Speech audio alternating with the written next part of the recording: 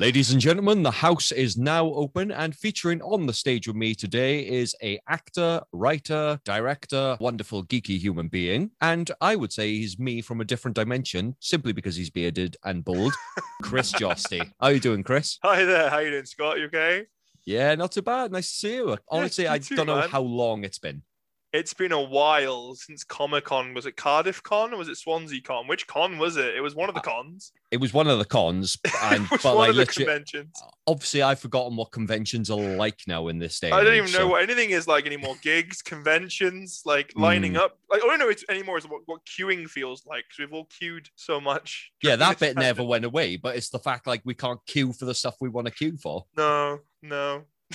At least we're getting back to some form of normality anyway. Exactly, mate. And you've got this podcast bringing everyone together, which is great. So it doesn't matter if anybody's listening. I just get to catch up with some friends and some fellow creative artists and all that. So tell us a little bit about you, man. Like for our lovely listeners, like what's your background, like your experiences with performing, and how did you get into it? So how the hell did you end up here? So I ended up here in school. I was obsessed with acting. Just like normal secondary school. I did it in college. And then I didn't do it after that. I mean, I went to work in game, as Scott knows, for like 8 years. But during working in game, then I was kind of dabbling in and out of doing acting and stuff and kind of meeting different people instead of going to university. That's what I did. I kind of just went out and met people, because as Tarantino famously said, he didn't go to film school, he went to film. And that's kind of how I've looked at things, and kind of instead of just kind of going to study it, as much as that is important, I've also just gone to a film set and learned on the job and this kind of stuff. I'm an actor, I'm a writer, I'm a director.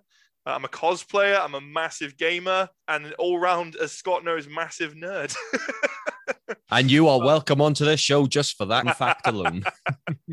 Acting now professionally, I'd say, I am 26, so I've been doing it professionally, I'd say now 10 years would be fair to say. Since about 16, I started doing bits and bobs and things. And yeah, it's just been an incredible roller coaster of experiences with amazing people and getting to create with people and doing really cool stuff. Like, the best thing about being an actor, I'm sure Scott will agree, is that you get to do things you wouldn't get to do in real life. So yes. you want to go on a spaceship, you want to go to space, you can pretend you're in space. You want to go to the Wild West, you're in the Wild West. Exactly. You want to travel to the medieval ages, you can do that. Vikings, you can do that. And it's just basically, and I'm going to get told off for this because someone will tell me off for this, it's just basically playing make-believe for a living. That's what we do. Yes. We just play. It's like when you're in your back garden when you're a kid and you're pretending to be all these fictional characters, or like you say, cowboys, Indians, astronauts and all that. But we just never grow up with that. But we're just happy if someone wants to pay us to do it. Exactly. And then we absolutely love bringing that character to life. I mean, for example, the closest I've ever had to like a really crazy moment in my career so far is Ubisoft. The company makes Assassin's Creed. They tour their games around before they come out to kind of like show the public and And I got to be the human embodiment. Obviously, Paul Atmos, he plays Jacob Fry in Assassin's Creed Syndicate, like voice and stuff and motion capture. Yeah. Well, I got to be the physical guy that people kind of met, events and things. I got to go to Eurogamer with Ubisoft as Jacob Fry. I got to go to Comic-Con. I got to go to the Golden Joystick Awards. I got to go to the VIP launch party in character. Wow. It was really cool. They had me in character as Jacob Fry. And it was great. I mean, because it was so much fun. Like, because I'm a massive Assassin's Creed fan, I got to go through all the trailers that they'd done and like watched how Jacob spoke and he walked and he interacted with people and really lapped that up. And that's kind of when like my worlds collided, and I got to have gaming and acting like together. And it was just such an incredible experience. I'll always be very grateful for Ubisoft giving me, because I was just a guy who overheard a conversation and went, "I can act." And they were like, "Oh, just they were like, send your stuff over and we'll have a look." And then then I got booked and did it. It was really great experience. That's a thing a lot of people don't tend to think about. It's like, obviously, like you mentioned with motion capture and voiceover, and especially just going to these events like what you were doing as Jacob Fry. Again, that's another form of performance that some people tend to overlook. Oh, completely. And I mean, like, performance theatre is something very big. I mean, a lot of cosplayers, because you find quite a lot of cosplayers are actually actors in their part-time, because they get to, you find they really embrace, and they really get to embrace their character. You find a lot of like studios, gaming studios and TV studios and film studios pick up on that. And they're like, oh, come and we'll hire you, we'll pay you hotel and everything, and we'll give you a day rate, whatever, and come and do our experience or our premiere event or our, game reveal. as that character, and you're like, wow. I mean, like in some ways, like aspects, whatever you want to call it, like this is the first time that character has come to life, and you're playing that character in the real world, and it's like, this is mad. Like you say, there's just so many avenues people don't think about that is all part of this massive creative arts. I haven't done motion capture yet, but it is on the list. If anybody's watching or listening, not watching, but listening, I get what you meant. I want to do some motion capture, please. Yeah. So if there's one thing you could take away from this podcast already in the early stages, is the fact if you're a cosplayer, you're technically acting, and you can be a geeky actor, and that's the thing. Yeah, boy. Who doesn't love geeking out? Like, people may say they don't like it, but it's just like, nah, you're lying. You're in denial. No, people love geeking out. I mean, I've got my acting tribe who I game with. My friend Kate Davis speaking. I don't know if you've heard of her, but she's the one that runs Showreel Share Day. I was just about to say that. Literally every actor in the Great Britain is probably like, thank you, Katie. Oh, if you're listening, Katie, thank you. Yeah, Kate's amazing. And no, she's my gaming tribe. Her and her husband Steve, and our friend Kai. And sometimes another actor, Greg Draven, will sometimes just jump on PlayStation or this stuff and just like video games together. I mean, we just nerd out, and we love nerding out. Yeah, that's what you got to do to unwind sometimes. Just be a nerd. Being a nerd is great. It is. And honestly, that's what somebody said on a previous episode. It's like you should have a split between your work life and your personal life. And again, that's your way of unwinding, is just like you just geek out. You talk about whatever you want to, like whatever's on your mind. You don't have to be acting every single minute of every day. No. I mean, yeah, it would be nice to be paid for every minute of every day doing that. But if you wanted something like to work 300 plus days a year, you go work in an office. Yeah, exactly. But also what's really cool is, and like you say don't want to be acting all the time, but sometimes if you play something like Dungeons and Dragons, you can then act to unwind as well, because you're going to be in character. And the thing is, when you've got an actor in a room like playing Dungeons and Dragons with their friends who maybe not actors, it spurs everyone on to up their game and start being in character themselves. And everyone's like, oh, you know what, this is all right to kind of mess about and be in character. And everyone's like, oh yeah, I'm gonna join in and do that myself. Even people who wouldn't normally think about doing that, you know. It just rubs off on you, doesn't it? It does. Before we start, I just like to do a little icebreaker just for a bit of fun. Is would you rather? So I'm just going to say two things. You can tell me which one you prefer. You can give me a reason if you want to, or if you'd rather do quick fire round, that's absolutely fine. So let's go for it. The first question is, and again, this is what you would rather right this minute. Would you rather watch play or a musical? Musical. Eurovision, I'm going to say it now, Husavik deserved to win Best Song. Because I'm sorry, Oscars, but that film picked everybody up when everyone was really down and really struggling with a lockdown. So yeah, I'd rather watch a musical. Fair Shout point. out Eurovision. On Netflix still. A pub or a nightclub? Pub. Because you can just sit there, chilled out with your mates, or on your own if you're an on your own Joe and meet people, and just relax in a nightclub. I just can't be dealing with like all the bass. Nah. I mean, if you said a rock club like heavy metal, that's my kind of music. Then no, I'd completely be like, yeah, heavy metal club, that's cool. But nah, if it's a pub or a club, it's gonna be a pub. A place where you can actually have a conversation and like still have a voice by the end of the night. It's like, so did you come here often? What? Yeah, exactly. Do you want a drink? What? Do you want a drink? It's like our scene from Gavin and Stacey trying to talk to Brit. It's like, I can't hear a word you're saying. What music do you like? Yes. Yeah. Right. That's then. A class scene as well. It is brilliant. And filmed in Cardiff as well. Oh, yes. There we are. And this one will cater to your video game interests. Resident Evil or Silent Hill? Oh, I hate you right now, but I'm going to have to go with Resident Evil because I'm so excited for Resident Evil 8 Village releasing in literally 4 days now. Yep, yes. 4 days. I can't wait. I'm so excited. It's already... And it will already be out by the time you're listening to this podcast. So if you've got it, well done. But if you haven't, go check it out. Go check it out. And you got no excuse either because there's a free demo running until the 11th of May you can download to see if you like it. So check it out. Yeah. And again, like I said, you're not rejecting any of these, so you could still play Silent Hill later.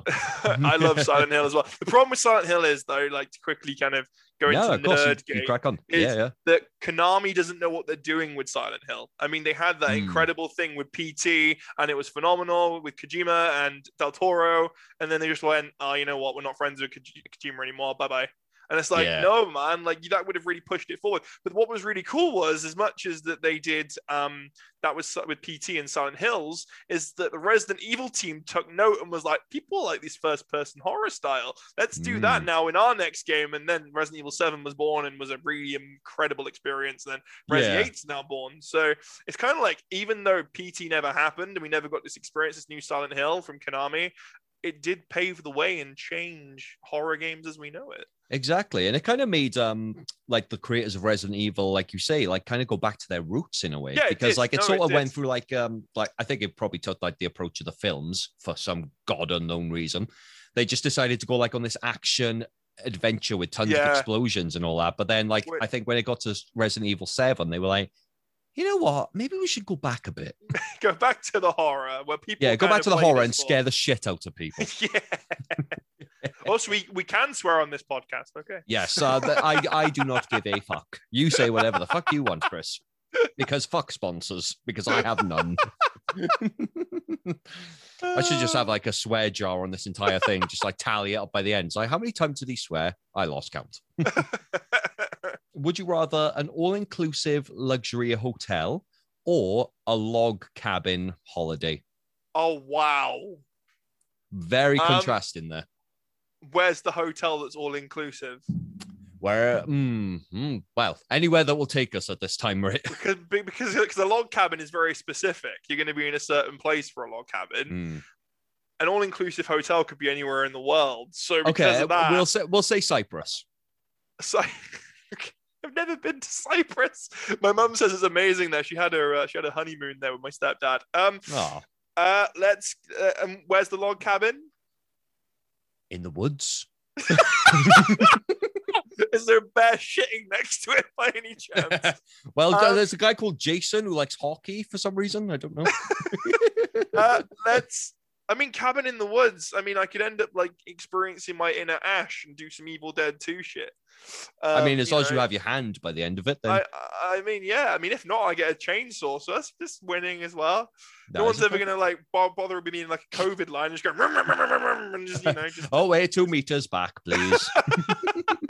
It's like Jason just turns up. It's like, right, machete's there for a reason. I'm not trying to stab you. It's just social distancing, okay? I don't know why Jason's all of a sudden from Wales. I mean, sunbathing Chris is like, yeah, go with Cyprus. And creative Chris is like, think of how much stuff you could do in a log cabin. I'm like, yeah, true. I could write a lot of scripts in a log cabin in the middle of the woods, defending the log cabin from zombies. Yes. I mean, the way this year is going, and I'm just saying, the film I Am Legend was set in 2021, and that all started because of a failed vaccine.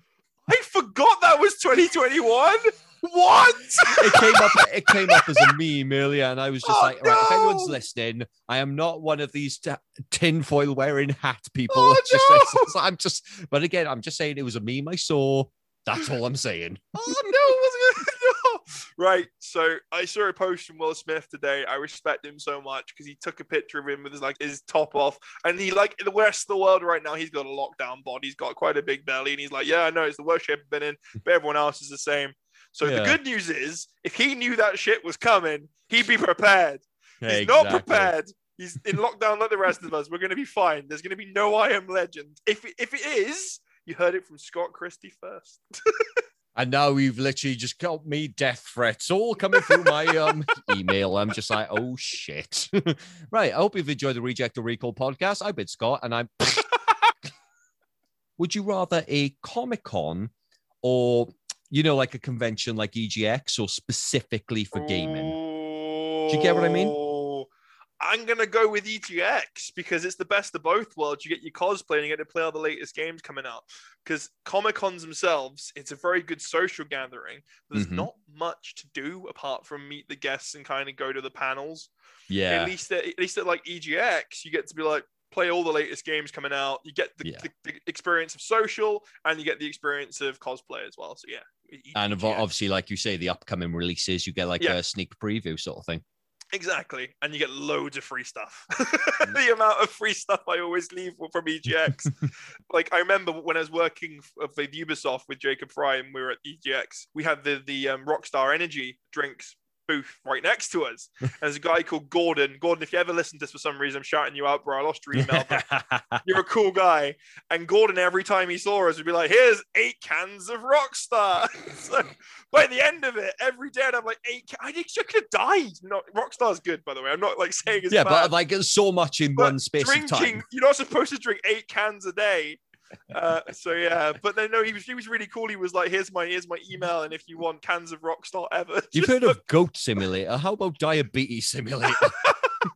Oh, Goat Simulator, amazing. Yeah, so yeah, it's gonna be EGX. EGX Gaming Con, like it. Right then, last question. This could be very decisive amongst things, but again, don't put pressure on yourself. Pineapple on pizza, yay or nay? I used to like pineapple on pizza, and then I just kind of look at it now and I just go, no. I used to eat it so much. I used to really like a Hawaiian pizza, and now I just literally, I look at Hawaiian pizza and I look at like a really meaty cheese pizza. No! I have them in both hands and just be like, just gonna go with the fucking meat pizza. I used to like it. I don't understand why suddenly like this whole thing in my mind has changed. Suddenly I hate pineapple on pizza. Maybe our brain works like a film, and then it just switched directors. It's like, yeah, all that thing that happened in the prequels. Yeah, let's just do this. Yeah.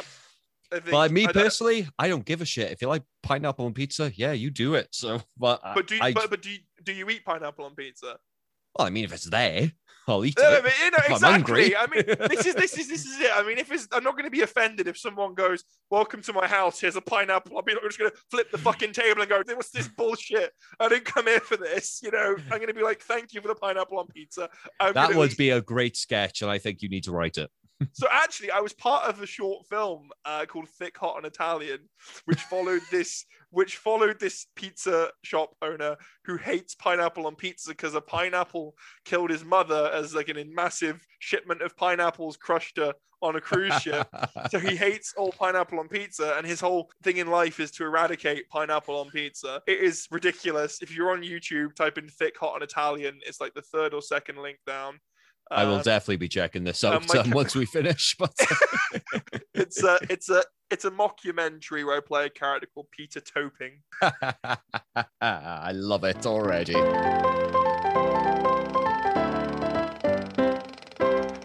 If this is the first time for any of my listeners who are tuning into the Reject or Recall podcast, the premise is simple. It's like Room 101, but it's for people in the creative arts and the entertainment industry, or people who just enjoy like film, theater, video games, animation, loads of different things. So myself and Chris are going to be on a metaphorical audition process. We're going to have things coming into the room, and then Chris is going to tell me why he wants to reject them from the industry. Chris, what is going to be the first thing that enters our audition room, and what has it done that annoys you so much that you want to reject it from the industry?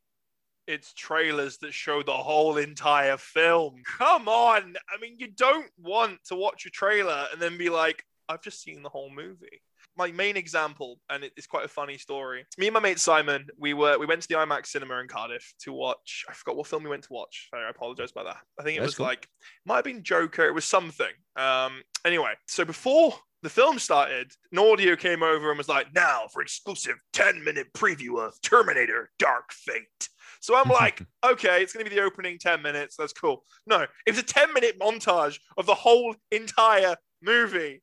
Oh my God. The whole cinema, very much a full cinema. This is before COVID, a full IMAX cinema. Everyone's just like, like, we're literally watching the whole movie. So I literally shouted out loud when everyone could hear and went, well, no need to watch the movie now. And the entire cinema erupted with laughter because everybody was thinking it. It just showed the whole movie in this 10 minutes. I know obviously you can't show the whole movie in 10 minutes, but another massive example, especially as a nerd, the Batman versus Superman trailer. Why put Doomsday and Wonder Woman in your trailer? Like, you gotta leave that out. Like, that's one thing Marvel, to its credit, does so well, is it leaves things out of its trailers. And when you're watching the show or the film, you're like, whoa, yeah, I didn't expect that coming up. With DC, they're like, have all this in the trailer. And I'm like, I didn't want to know. Yeah, it's just like a shot of Superman and Batman approaching each other would have been fine. I would have been hyped. Exactly. And I was hyped. Everyone was hyped. Everyone was like, yeah, here we go. And then the trailer carries on. You're like, what? what? And there's like Doomsday, what? It's like, no, I want to experience that. I'm a massive fan of like the Fast and Furious franchise, right? Just because it's guilty pleasure, popcorn fun. And I really, for some reason, just relate to the themes of family that it always was a massive Paul Walker fan. God rest his soul. Cried my eyes out in Fast and Furious 7 at his tribute. Not going to lie. But that's one thing they did wrong recently. In the Fast 9 trailer, they shot the entire movie. It was a 4.5-minute trailer. I'm watching just like, I just want to turn this off. But then I didn't. I didn't because I was so excited for the film. And then I got to the end of it and went, I wish I hadn't watched that trailer now. Because I'd seen so much. It's like when trailers show you all of the best bits of a film. Like it may not give anything away, but it just shows you all of those best stunts, all those dramatic moments. Do you find that, Scott? Like comedies show all the best jokes pretty much in the trailers. Yeah, pretty much like what you said about the Terminator film. I was just said to my mates, I don't need to see that now because it's probably giving away all the best jokes. They do though, and I don't understand why movie studios like have this whole thing about like giving away things. I mean, one film recently that's really done well at its advertising campaign that I can't wait for is the new Saw movie Spiral, because they have showed hardly anything in the trailers, and you're like, wow, I can't wait to see what this film's going to be all about.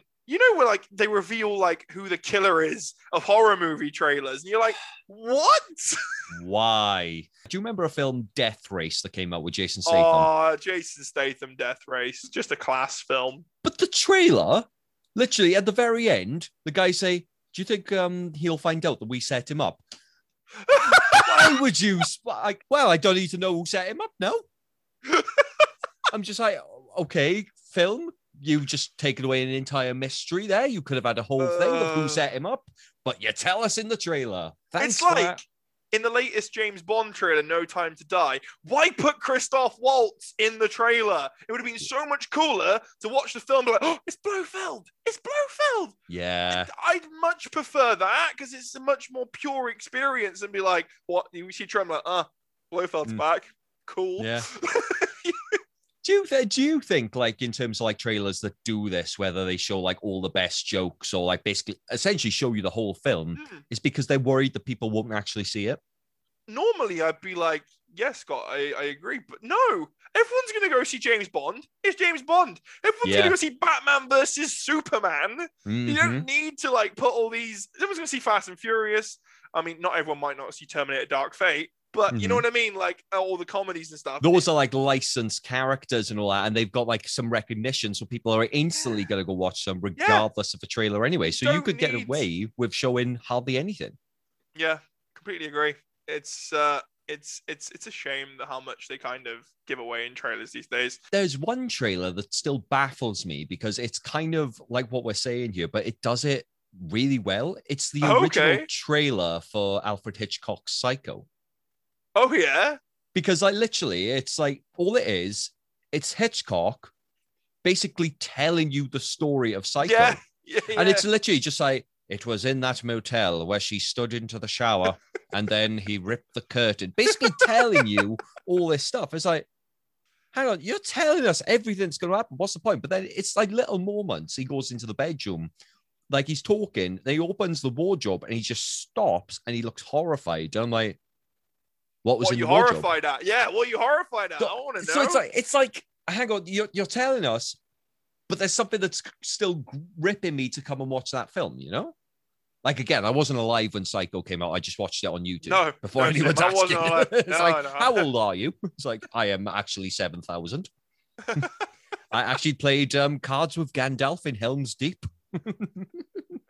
I get that with trailers. I'm just like, why show so much because, like, don't get me wrong, the trailer is supposed to get people hyped. I understand that.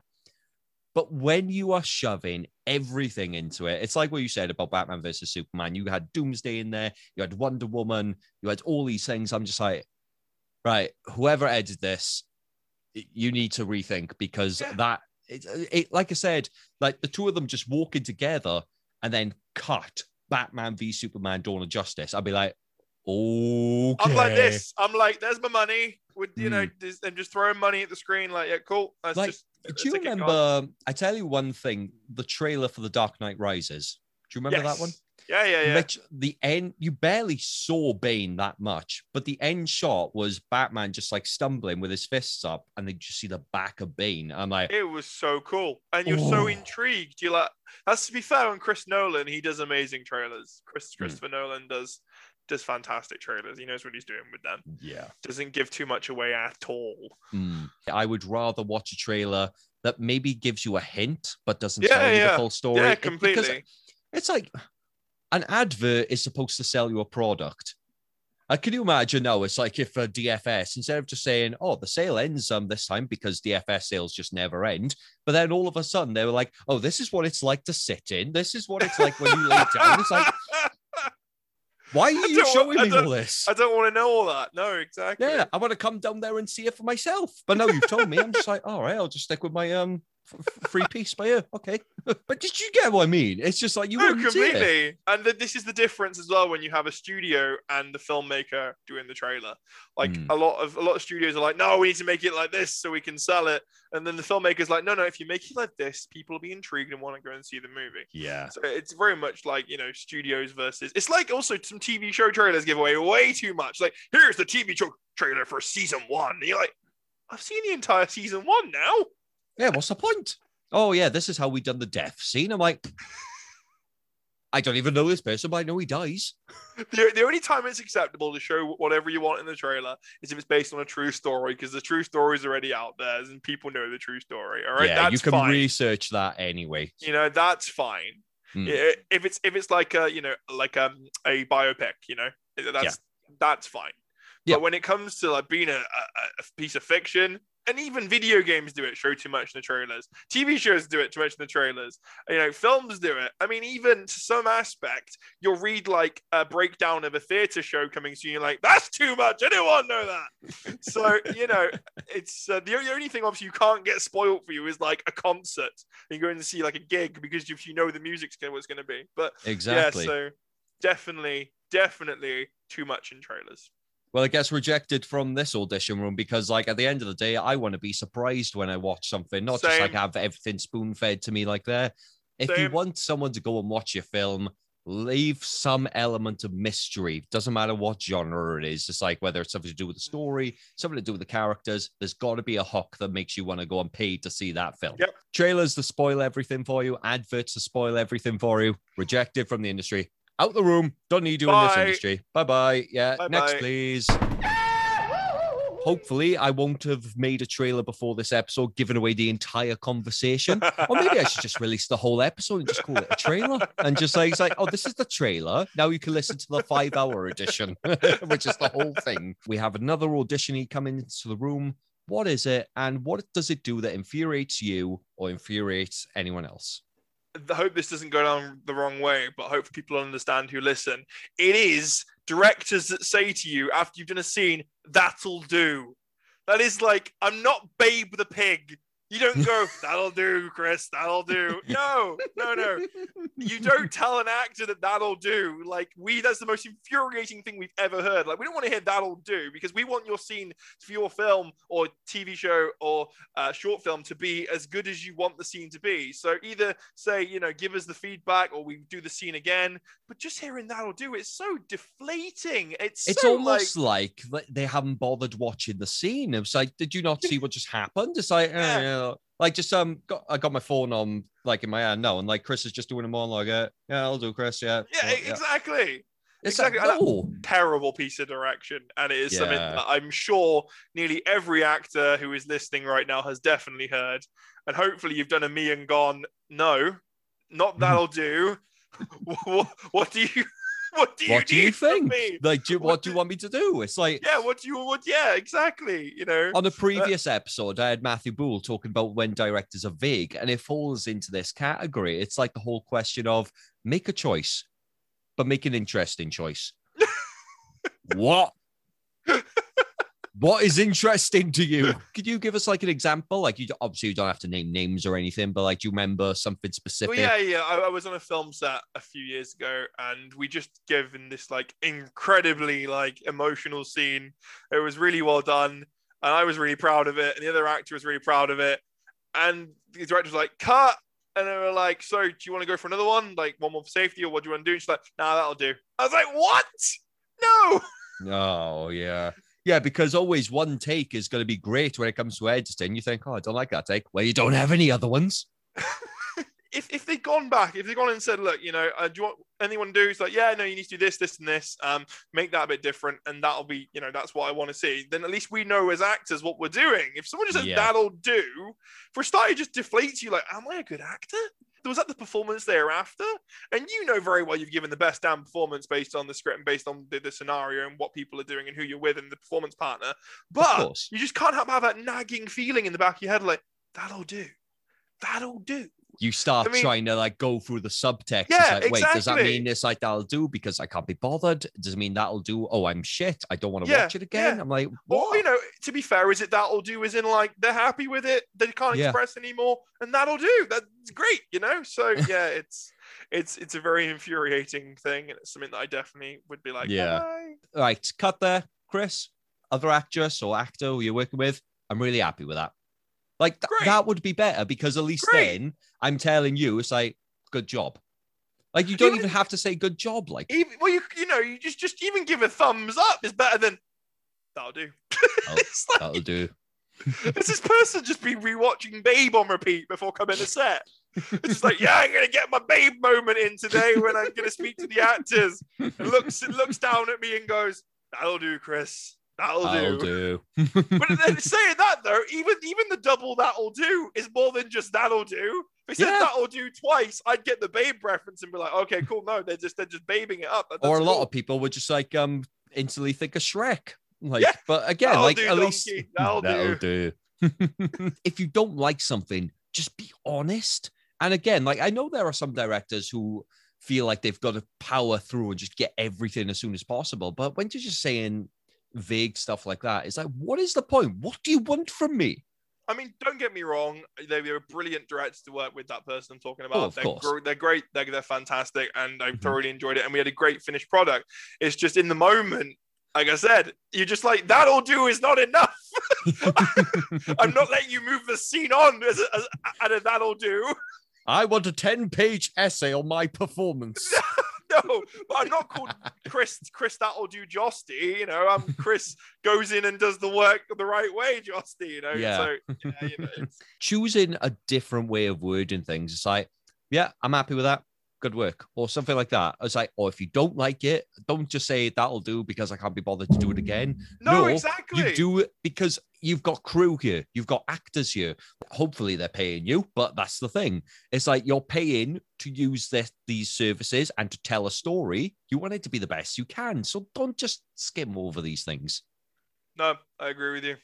It's like, no, it's not good enough because right now, trapdoor's opening because that whole thing that directors say to actors, that'll do, or to anyone, like whether you're editing, whether you're on sound, whether you're on camera. Yeah, I mean, it goes through the entire filmmaking process. Nobody wants to hear the word that'll do. Nobody. Yeah. Imagine if we were writing a script now, like me and you were collaborating on it. It's like, okay, right, we've come up with this now. We've been working a couple of nights on it, a couple of weeks or whatever. Send it off to someone to hopefully get it published or whatever, or produced. And then they let you say, good enough. It's not good. That's not helpful. It's not good for us. So that whole saying, just reject it. Please open the trap door. Reject it. Go. Boot it out. Goodbye. Leave forever. You're only available to be used in Babe and Shrek. That is it. Maybe that's what it is, Chris. People have just like done like one edit of a trailer, put all the good stuff in, and it's like, yeah, that'll do. I'm like, that'll do. It all connects. It's all like coming full circle, yeah. Well, the thing is, though, you can imagine it's like a hierarchy, can't you? Like the producer goes to the director, that'll do. The director goes to the first AD, that'll do. The first AD goes to the actor, that'll do. Everyone just has this massive that'll do. It's like a Mexican wave, like that'll do. Okay, so now we are coming on to the third act of the Reject or Recall podcast. So, Chris, what is the third thing that is auditioning for us today? And Why is it going to get rejected from this industry? Let's have a good discussion here, bud. Okay, so the next one is I feel that people with disabilities, as someone who's got ASD myself, autistic spectrum disorder, I know Scott as well is also on the spectrum. Yeah. I feel that they should be represented by the people who actually have those disabilities. I understand there's things like, in the past, there's incredible performances done by like the likes of Dustin Hoffman and, what's his name? Oh my gosh. The guy who played Forrest Gump. Oh, Tom Hanks. Tom Hanks.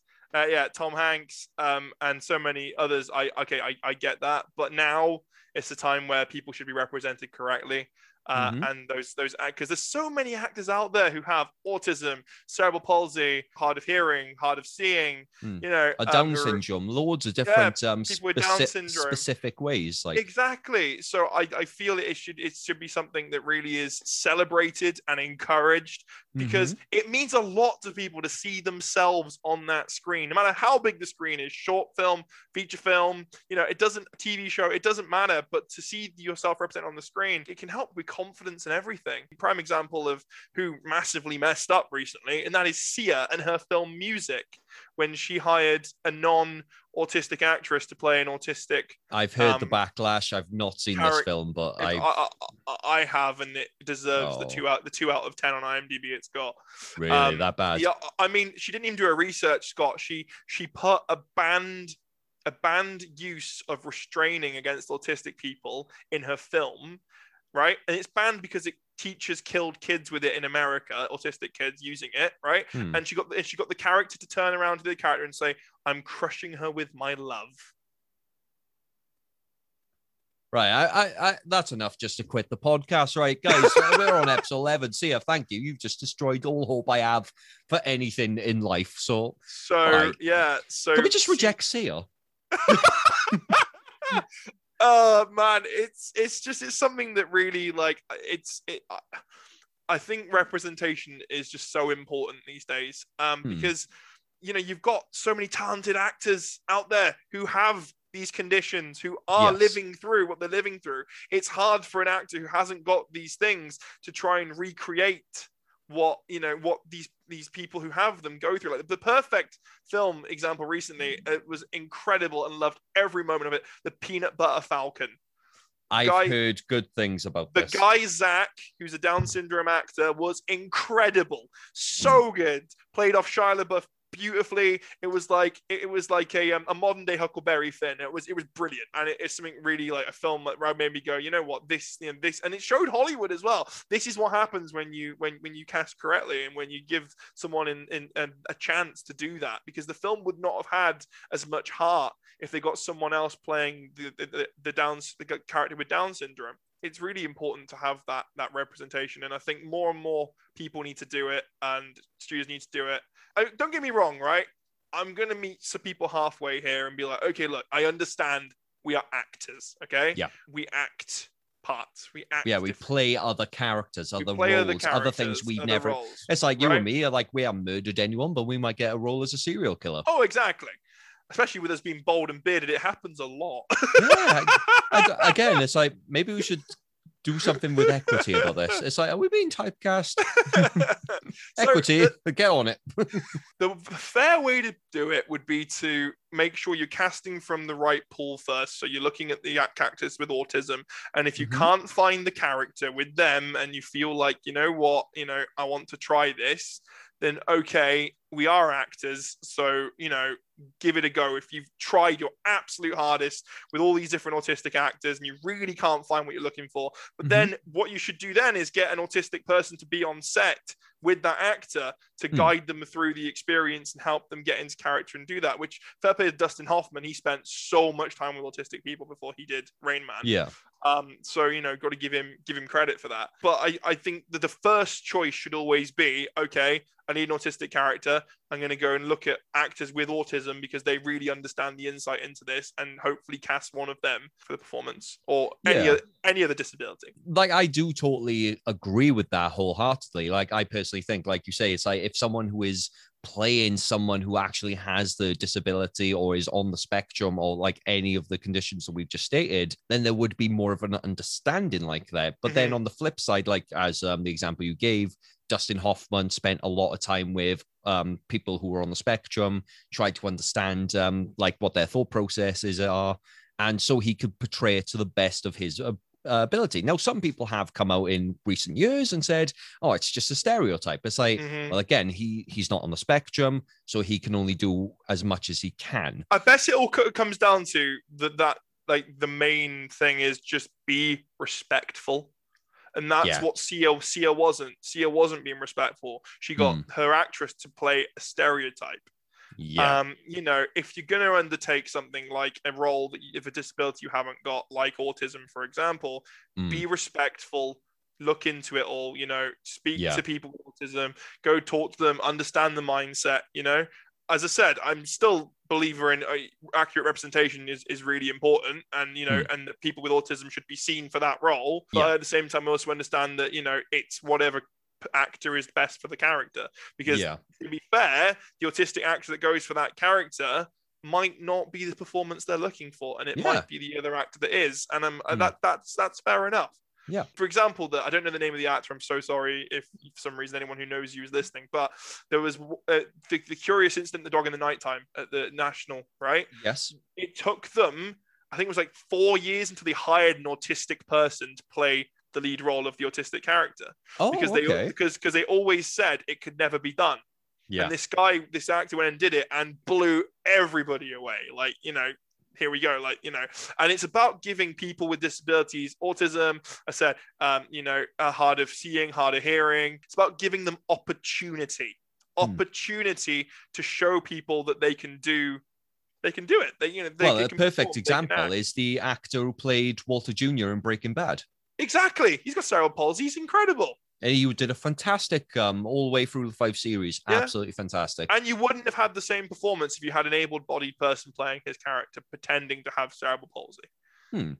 Like, again, like you say, it's like as long as you're being respectful and not being a stereotype. To go on to like another subject of this, because like this was something that was blowing out of proportion like over the past like couple of months ago, was when Russell T Davies, the writer of Doctor Who, writer of the hit series It's a Sin, basically said that only gay actors should play gay roles. And there was a lot of things like from both sides, like saying, "Oh, so what you're saying? Straight actors can't play that, but it's like gay actors can't play straight." It's like there was so many different things. And I think it all comes down to the fact, like what you say, Chris, it's like it's being respectful. I think that's exactly what Russell T Davies was getting to. I think he just wants the respect it deserves. And let's be honest, gay actors are going to have more respect for a gay character because they've lived that life, you know? Yeah. Of course. In complete fairness to Russell T Davies. But then if you are undertaking a gay character and you're not a gay actor, then do the research and completely get into that mindset. And, you know, you just reminded me of, like, as we're talking about this now, there's a comedian or character on YouTube called Jonathan Pine. He's like a mockumentary of like a news anchor who gets recorded when he thinks he's off the air. And literally, this was one of the things he was talking about. If a straight actor playing a gay role reverts to lazy, unauthentic gay stereotypes, oh, hello. It's not because they're straight, it's because they're a shit actor. If I was an actor and went for an audition and the guy turns round and goes, "So, what sort of people do you like to sleep with?" I'd say, "It's none of your fucking business, mate. And the type of porn that I like to wank at has no bearing whatsoever on whether I can bring authenticity to this role." The only argument I can make, and I have heard, there was a film that was rumored to come out years ago where Scarlett Johansson, who plays Black Widow and has done many, many brilliant films, as we both know, is she was set to play a character who was transitioning. And there was a lot of backlash over that because, like, people saying, "Oh, but she's not transgender. Like, how can she?" Like, but again, like, looking at it from a studio's point of view, everyone knows who Scarlett Johansson is, even if you're not a fan of the Marvel films. Like, you know the name. It's like, "Oh, Scarlett Johansson. I've seen her in quite a few things and all that." And so it's like that will make me want to buy a ticket to go and see that film. It's like I understand that. But if she was doing it respectively, if like the studio, if she herself had done the research, I would have been fine with that. Then the other argument would be is like, oh, what one night, why not just cast a transgender actor? And like, but again, like they may think it's like, oh well, maybe they don't have like this certain name value as Scarlett Johansson, so it's like maybe not many people will come in. It's like a point I brought up on one of the previous episodes. It's like you could hear about this independent film, have a fantastic story, have a great setup, and it sounds like a really good film, and it could be one of the best films you ever see. But then on one weekend, it might be something, I don't know, like a new Ghostbusters film, for example. A lot more people are probably going to go and watch that Ghostbusters film because there's that instant connection to the nostalgia and all that. Nostalgia and the name Ghostbusters is tried and true and tested. Exactly. There's like lack of respect for this in the industry, especially with what you were saying about that film, Sia. And I feel like I want to watch it just to see how bad it is, if that makes sense. As I said, like massively, we just need to give the opportunities to the people with the disabilities. Like, you know, get them in the room. That's the problem. They don't get them in the room to see what they can do. Because straight away, casting directors go, oh, they can't do that. They're disabled. And they do. Yeah. They do that. Yeah, of course. And that is where it's wrong. If you get them in the room, they can show you they can do it, and then they're going to get the role because they're like, oh, they can do it. Yeah. But no need to go and show this person who hasn't got cerebral palsy how to have cerebral palsy, because the actor that has got cerebral palsy is doing an incredible job, you know? And that's what we need more of is the key is opportunity for the people who have got disabilities. And not to being like this narrow-minded and I can't think of the word now. It's on the tip of my tongue. Not negligent. I can't even think of the word now. It's just gone. But anyway, like I remember a scenario like I mentioned before, like about someone who said like, oh, maybe I can't take direction because of my autism. Right? One, fuck you, you're a twat. But hey, that's another thing. But like another scenario was there was a guy who I won't mention names or where they work because I feel like that's just not the way I do things on you. I'm not airing dirty laundry. But they openly said they would never hire anyone with autism. I'm like, why? So this is the problem. This is the problem here. If everyone had a more open view of disability and understood it more, because also another thing, why should disabled actors only play disabled roles? Exactly. A character is wrote as it is like a shell, right? And it's the actor's job to fill that character. Yeah.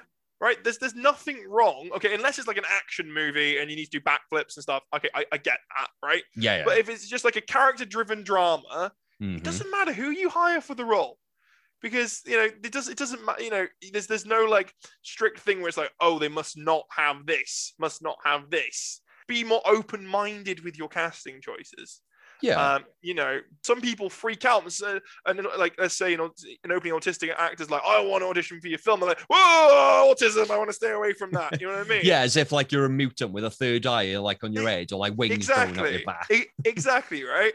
But if they actually saw them in the audition room or let them self-tape or something, they'd see that a lot of people with autism aren't that much different from everybody else. It's just the way we're wired is different. Yeah. There's other people obviously who are different to us and, you know, may have it more extreme than we do, but you know, it's very but that's wide, why it's a spectrum, isn't it? Very wide spectrum. Exactly. Give people the opportunity to show you what you can do.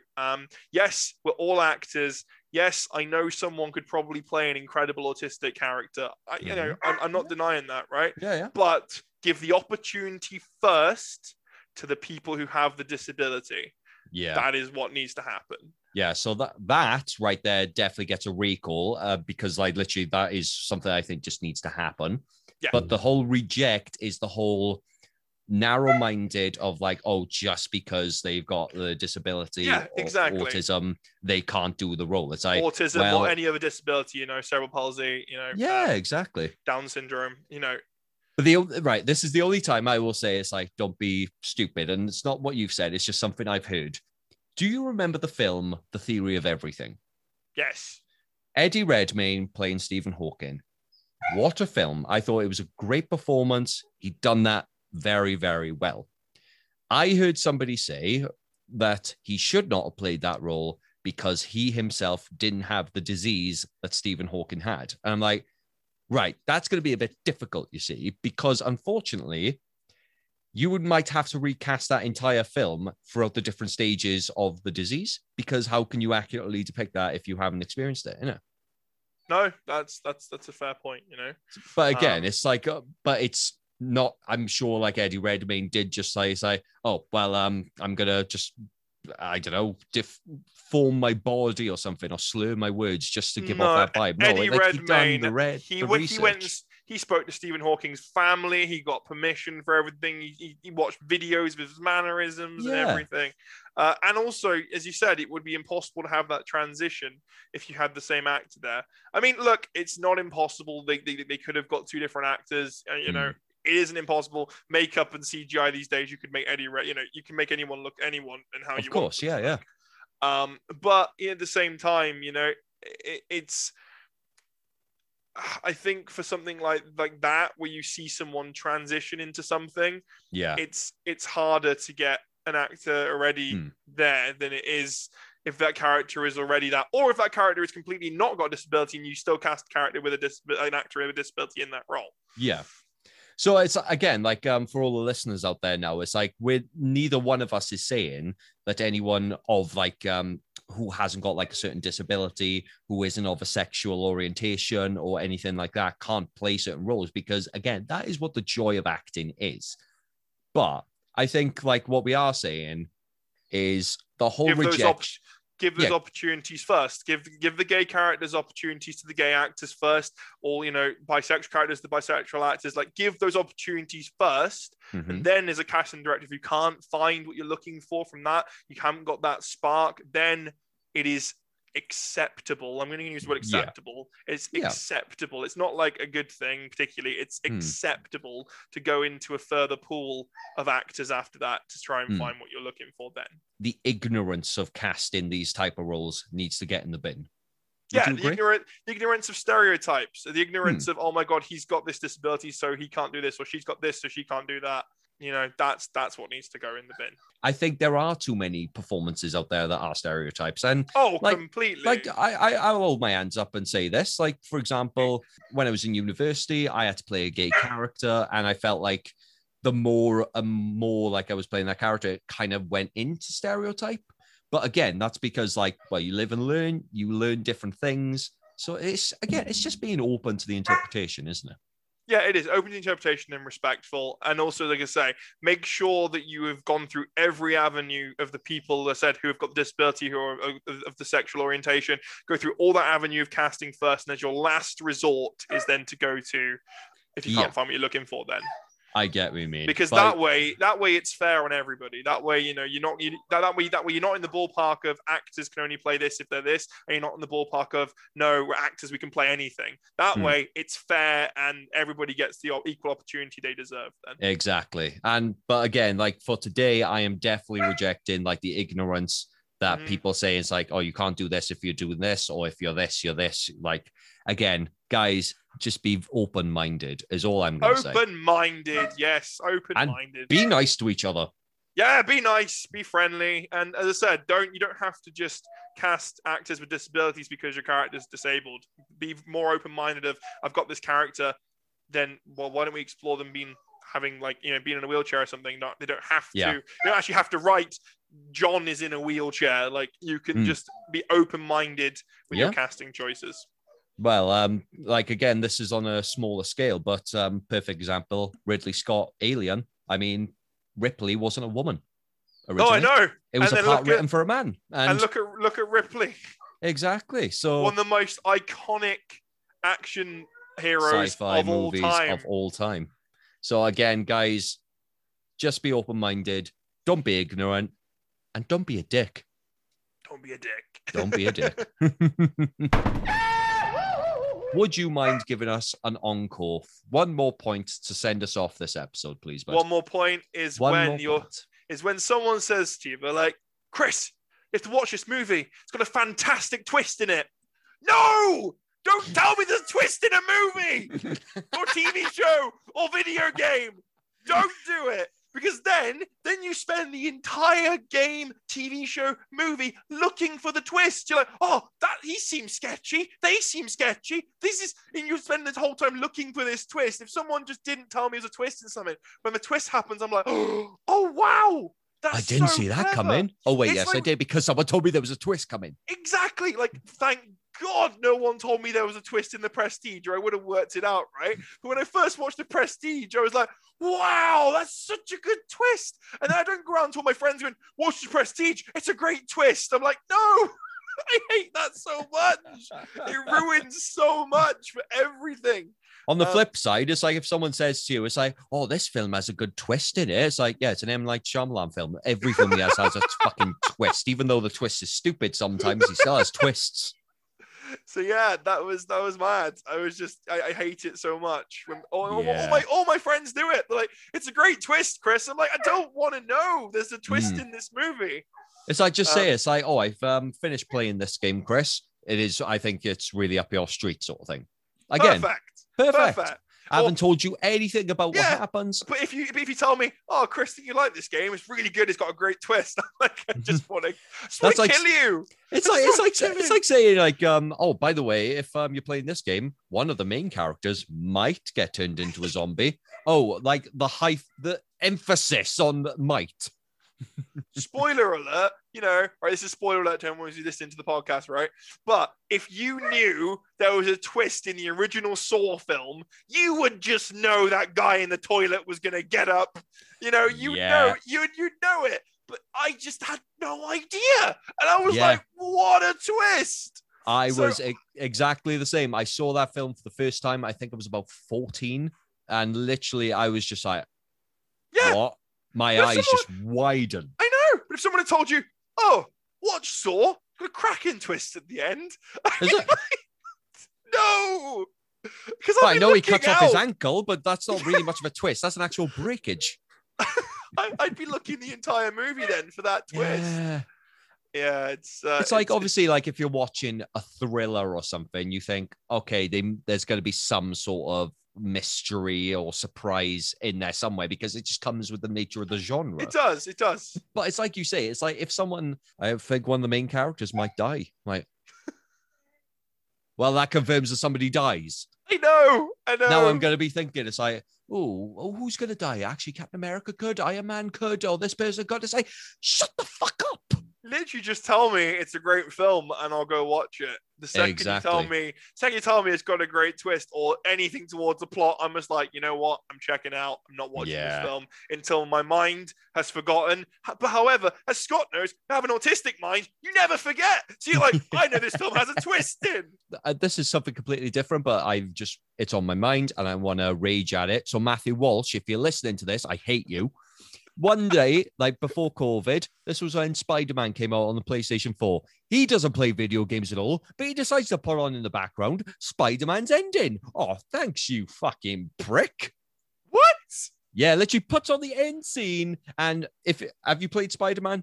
I haven't finished. No, I haven't finished. Oh, okay. I won't say what the ending is. It's like, oh, but there might be a twist. And I mean the web is twisting. Yeah. You're just saying that so I don't jump through that laptop and just strangle you. Yeah, it's just like, hey, got an email from Chris. Fist at the screen. Fist comes flying out the screen. Yeah. But literally, like, he just showed me the end scene and the game hadn't even come out yet. I'm like, why have you done this? That is literally how I feel when you say that. It's like, literally, it's like, oh, watch this film. There's a twist. Well, oh, there's an interesting death in it. It's like when I worked in game, right? And like, this is spoiler alert if you've not finished Red Dead Redemption 2, right? Okay. Mm-hmm. I worked in game and the customer came in the next day after the game came out. I didn't even hardly played it because I hadn't had time to be working all the time. Yeah. And he went, oh, Red Dead Redemption 2 is really good. It's a shame Arthur Morgan dies, though. I'm like, I don't want to know. I don't need to know. Banned. That person gets rejected from the entertainment industry. Any kind of just saying it's a twist or giving away massive story spoilers. Yeah. It's a no-no. It's just, Like, I It's- understand that it will slip out and whatnot. It's like, oh yeah. like, for example, like I started watching Better Call Saul with my parents, and then like I stopped for a minute because like I was doing other stuff, and then they got to a certain point, and then all of a sudden like a spoiler just slips out because they just completely forgot to register that I hadn't seen that, and I was like, okay, that sucks, but it happens. But when you're deliberately going up to someone and saying, "Oh, this actually has this, this, and this," it's like, well, But thanks. also, people don't even think about saying there's a twist in it, that it's a bad thing. They're like, it's got a twist in it. I'm like, great. I don't want to know. Okay, and it's like, oh, you might, I think you'll enjoy this. Oh, but I don't like that twist at the end. I'm like, why are you telling me this? I don't need to know it's got a twist in it. I don't. Just tell me. It's like, look, just say it's like, oh, I watched this film. Why don't you watch it? Give me your verdict. Done. That's all you have to say. Done. And then I'll come to you after I've seen it and gone, had a great twist at the end, didn't it? And they're like, yeah, the twist was great. And that's It's like, how you're oh, it might be supposed like, to do it. I don't know if I enjoyed that, but at least then we've both seen it. Otherwise, I'm like Sherlock Holmes, deducting everything in my mind palace while I'm watching the movie, going, ah, he moved a spoon weirdly. He has to be the killer. That's going to be the twist. And 9 times out of 10, I'll get it fucking right because I'm too busy analysing the goddamn movie to enjoy the performances and everything. Oh, it's like if there's a twist in it. It would be like if, say, like Disney make a new Pixar film, and like Pixar are like one for shoving Easter eggs throughout all of their films. But like, say, if I told you, it's like, oh, Chris, that Pixar film was good. Oh, Rex from Toy Story appears at some point. You're going to be spending the entire film looking for Rex. I'm like, no, if you spot it, you spot it. Just let me enjoy the film. You don't. Yeah. You can't enjoy a film as much if you know things going in, you know? Yeah. And that again goes back to the trailers showing too much as well. Because I swear I've experienced a twist in some trailers and I've been like, no. Stop it. You're not even rejected. You are booted from the universe. Like, no. You want to go to Mars? Why wait? Yeah, exactly. So yeah. When people say there's a twist in something or give any kind of important plot details away, that needs to be rejected. That needs to be rejected. Just don't even hint that something is going to happen. Just say whether you recommend watching the film or whether you think that this person would enjoy watching it. That's all you have to say, people. And I'm sorry if we've given away there's some twists in some films you've not seen because we've mentioned them. Though, to be fair, like stuff like Saw has been out for what, 16 odd years, maybe more. And if you've not seen The Prestige, watch it. It's a masterpiece. And yes, there is a twist. Oh, Justy, you're a twat. Everyone's thinking, I haven't seen that. It's like, well, now you know how it feels. Now do you know how it feels? You look for that twist the entire movie. Well, it has been out since 2004, so I think we kind of have free reign here. And that is the end of another round of auditions. And Chris, thank you. Oh, we have is your dog auditioning today? I didn't know this. Oh yeah, no. This is my housemate's dog, Mork. Is 8-month-old border collie puppy. The border collie's just sat there. It's like I had a whole speech from Hamlet prepared, and now you're not letting me do the speech in this audition, you bastards. He's just looking at me now like, what are you talking about? He's just thinking, it's like, did you hear there's a twist in this film? I'm like, stop it. It's like the film Ryan Reynolds, the voices where all the animals talk to him the entire film. Yes. Love that movie. Oh, brilliant. Well, again, thank you, Chris, for coming on the episode. It's been absolutely lovely having you. Thank you for having me too. Mork says thank you as well, as you can hear. So I can hear. We were both thrilled to be here, mate. It's been great. Honoured to be asked. Well, mate, honestly, there were some really good points in it. And he's just like, what about my points? It's like, shut up, folks. You'll have your audition later. We've established this. Chris, please tell us where our lovely audience can find you on social media. Tell us about any projects you've been working on, and tell us a little bit about Offworld, as we did have Chris Bevan on here, the AD. So tell us anything you want to plug right now is your time. Bevan, the bastard son. Okay, so... and again, that is not an insult. That is his name. No, that's his name. You can find me over on Twitter at the Josty, or just type in Chris Josty, and apparently I pop up. You can find me on stuff like IMDb. You can find me on Facebook. You can find me on Instagram. All of them is Chris Josty. I've got this really unusual name that seems no one else has in the world. So I think I'm the only one I really hope it's true. I hope there's no other one because that would be amazing. So yeah, I think if you just like, you'll find me. That sounds really cocky. It's not supposed to, I promise. I get where you were going. Just amusing. Right. So yeah, so you'll find me anywhere on all social platforms apart from Snapchat. I ain't got Snapchat. Or TikTok. I hate stuff Snapchat. I haven't stuff got Snapchat or TikTok. Yes. So at the moment, I'm working on a film with my friend Jenna. It's called Crimson Meadow. It's a short film. It is about a 15-minute short. We've started filming it 2 weekends ago. We were supposed to film this weekend just gone, but Jenna was ill, so we couldn't. So we had to postpone until next weekend. Which is fine, you know. Got incredible actress Julia Spencer involved. Bom Tarker's DOP, or Tom Barker as people know him as. A lot of people in Wales know who he is. Incredible DOP. And we've got Georgia Collins doing makeup. We've got other people on board. I'm acting in it, which is kind of cool. I get to have like a half a burnt face, which is really cool with Georgia's prosthetics. So he's playing Two-Face. Heads or tails, bats. So yeah, so that's been really cool. Really enjoying it. That's been great to get back on set again. It's really interesting kind of short film where we follow a girl called Lizzie who suddenly develops, let's say, superpowers, and we watch how she deals with that in a very confined space where the entire film is shot on a laptop. So we never leave the bedroom of her. So it's hopefully people are going to enjoy it. We've done a lot of practical effects, so purposely we've been using stuff like fishing wire to throw things across things and exploding lights, and we've proper trying to go all out for this 15-minute short film. I've got an amazing composer. I'm going to butcher his name, called Sean Spiretti. I think it's Spiretti. Spaghetti. Spaghetti. It's not spaghetti. Sean, if you're watching, I'm sorry. I love you, man.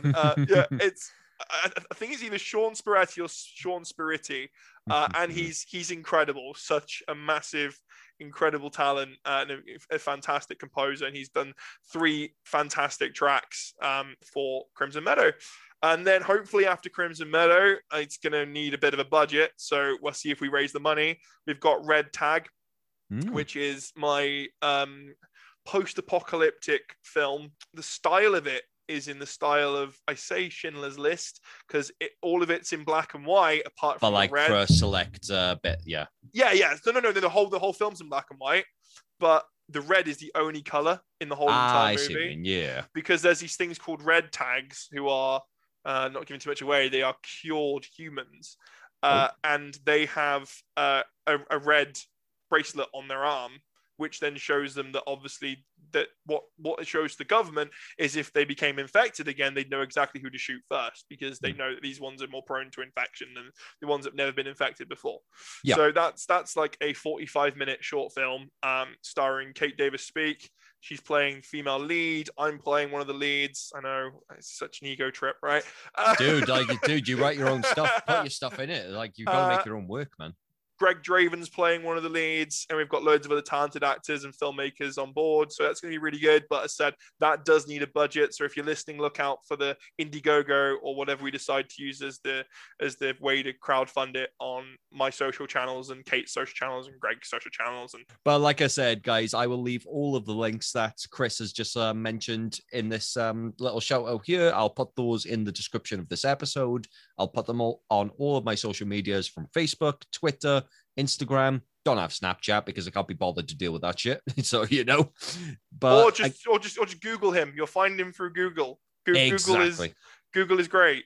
Yeah, just look out for the bald man. Just I'm in an R in between a film reel and theater masks. Right?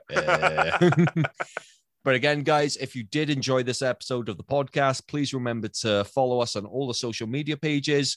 Give it a share, leave a review, let me know what you think. And if there's anyone you want to see on the podcast, drop it in the comments below, and I will try my best to get on as many lovely guests like Chris and like all my previous guests in the past. So until then, guys, have a great week. And when in doubt, just switch it off and then on again. Tailoring it to your gaming. Safe. Scott, thank you so much, mate. It's been an absolute pleasure. You are very welcome, bud. And take care, guys. And I shall see you next week. And Chris salutes you all. Forgot it was audio then, didn't you? Damn it! Damn it! Well, our cover is blue. You have to do audio description.